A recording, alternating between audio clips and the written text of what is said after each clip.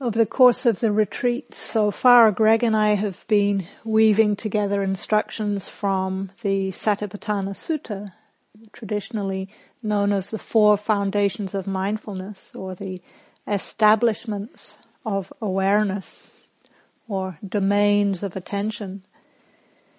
And as I think you all know now, there are 4 of them, and we've been giving a lot of instructions about embodiment, bringing awareness to the body as the first of these 4 domains of mindfulness.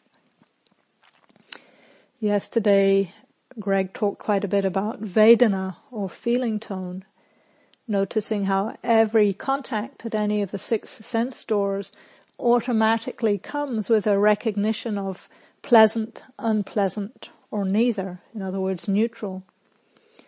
And we have seen in our own experience how this feeling tone so easily gives rise to a whole chain reaction of thoughts and emotions. We move almost instantly from just that bare recognition of pleasant, unpleasant, or neutral to liking, or not knowing. So we can see then that Vedana is a kind of a bridge between the body and the mind. It's really the foundation that all of our mental reactions are built on. So the 3rd domain of attention is the mind itself. And here we're instructed to simply be aware of different qualities in the mind. For example, the presence or absence of greed, the presence or absence of hatred or ill will, and the presence or absence of ignorance. We're also instructed to know whether the mind is distracted or undistracted. So once we've become familiar with what's happening in the mind in this relatively simple way, we come to the 4th foundation of mindfulness, which is mindfulness of Dhammas. This is sometimes translated as categories of experience. But as you know, this word Dhamma also refers to the Buddha's teachings. And so within this 4th foundation, we encounter so many of the numbered lists that are woven throughout the Buddha's teachings. For example, the 5 hindrances, those mental qualities that really hinder or get in the way of clear seeing. We also find there the 7 factors of awakening, the flip side of those qualities. When the hindrances are in abeyance or reduced, we have more space for the 7 factors of awakening to begin to emerge, those skillful qualities of mind that support the deepest insights to arise. So there's a huge amount that's included in that 4th foundation of mindfulness. And so for now, I just really want to emphasize that although we have this kind of schema, this structured way of dividing up our experience, this is really just for teaching purposes, and it's not supposed to be that we're supposed to move through them in some kind of linear or sequential way, thinking of mindfulness of the body as sort of mindfulness 101, and then mindfulness of the awakening factors as like the PhD practice. It's actually, all of us are all already exploring all of these domains quite naturally. And in reality, it's not so even so useful to say, okay, now I'm just going to do mindfulness of feeling tone, or I'm just going to do mindfulness of the mind. Because as I think we've been seeing, all of these different areas actually interact with each other and affect each other to create the complexity of our day-to-day experience. And having said that, because our day-to-day experience does usually feel to be so complex, what the Buddha is offering with these 4 domains of attention, in some ways is a way of deconstructing our experience into its component parts. Because usually when we can see the pieces of something, it's easier to deal with each part individually than when they're all jammed together. So for this reason, I sometimes think of Vipassana as a technique of divide and conquer. So it helps us to break our experience into smaller bits that are perhaps more manageable. For example, sometimes just being able to recognize, unpleasant feeling tone. Oh, just that can stop a whole lot of proliferation into disliking and resisting and not wanting and trying to get rid of something. So that bare recognition can be a very powerful support for non-proliferation. And one aspect of mindfulness of mind, of mental factors that we haven't talked about so far, is the quality or the factor of intention.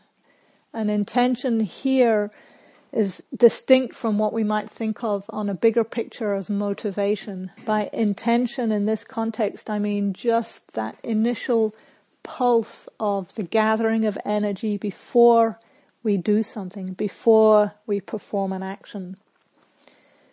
So intention before we move our leg, intention before we shift our posture, intention before we write a word. We can catch this factor of intention when the mindfulness is really strong. We can notice that every single thing we do, every step we take, is preceded by this pulse of intention. And this has very powerful implications for our practice, not only here, but in daily life too. Because if we can become aware of this intention before we actually do or say something, then there's that moment of space that the psychiatrist Viktor Frankl named so eloquently. Many of you know this quote. He said, "Between stimulus and response, there is a space. In that space is our power to choose our response. In our response lies our growth and our freedom."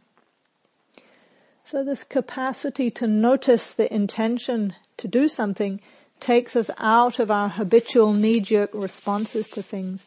And because it gives us a moment of choice, it has a direct connection to freedom. And I'd like to explore this quality of intention in the next meditation session. I'll be giving some instructions about exploring this quality, and I'll be weaving it into the other 4 domains of attention, and I'd like to do it as a standing practice. So I'll give you the overview of it first. Just to say that we'll begin by standing, but there's no expectation that you need to stand for the entire period. So this is not some kind of endurance contest. You won't get extra points if you stay standing till the end, and you won't get demerits if you sit down after 5 minutes. It's about exploring this quality of intention in the mind and noticing at some point when the intention to sit down arises. And perhaps you make the choice to then sit down, or perhaps you make the choice to notice it disappear. I will ring a bell at approximately 5-minute intervals. So the invitation is to wait to sit down until you hear one of those bells. And it's your choice at which bell you decide to make the choice to sit. If you have physical issues, you don't need to stand at all. You can just work with intention in the sitting position. So it's really up to you. This is not about pushing pain or gritting our teeth through discomfort. It's really about bringing awareness to the sensations in the body, first foundation. Bringing awareness to the registering of pleasant, unpleasant, or neutral, second foundation. Noticing any responses in the mind of liking, not liking, tuning out, third foundation. Perhaps noticing any complexification into ill will or aversion, one of the hindrances, that's the fourth foundation. Or perhaps noticing strong calm, deep mindfulness, awakening factors, also fourth foundation. So even in the simple act of standing and staying present, we're working very naturally with these 4 domains of attention, flowing into and out of each other.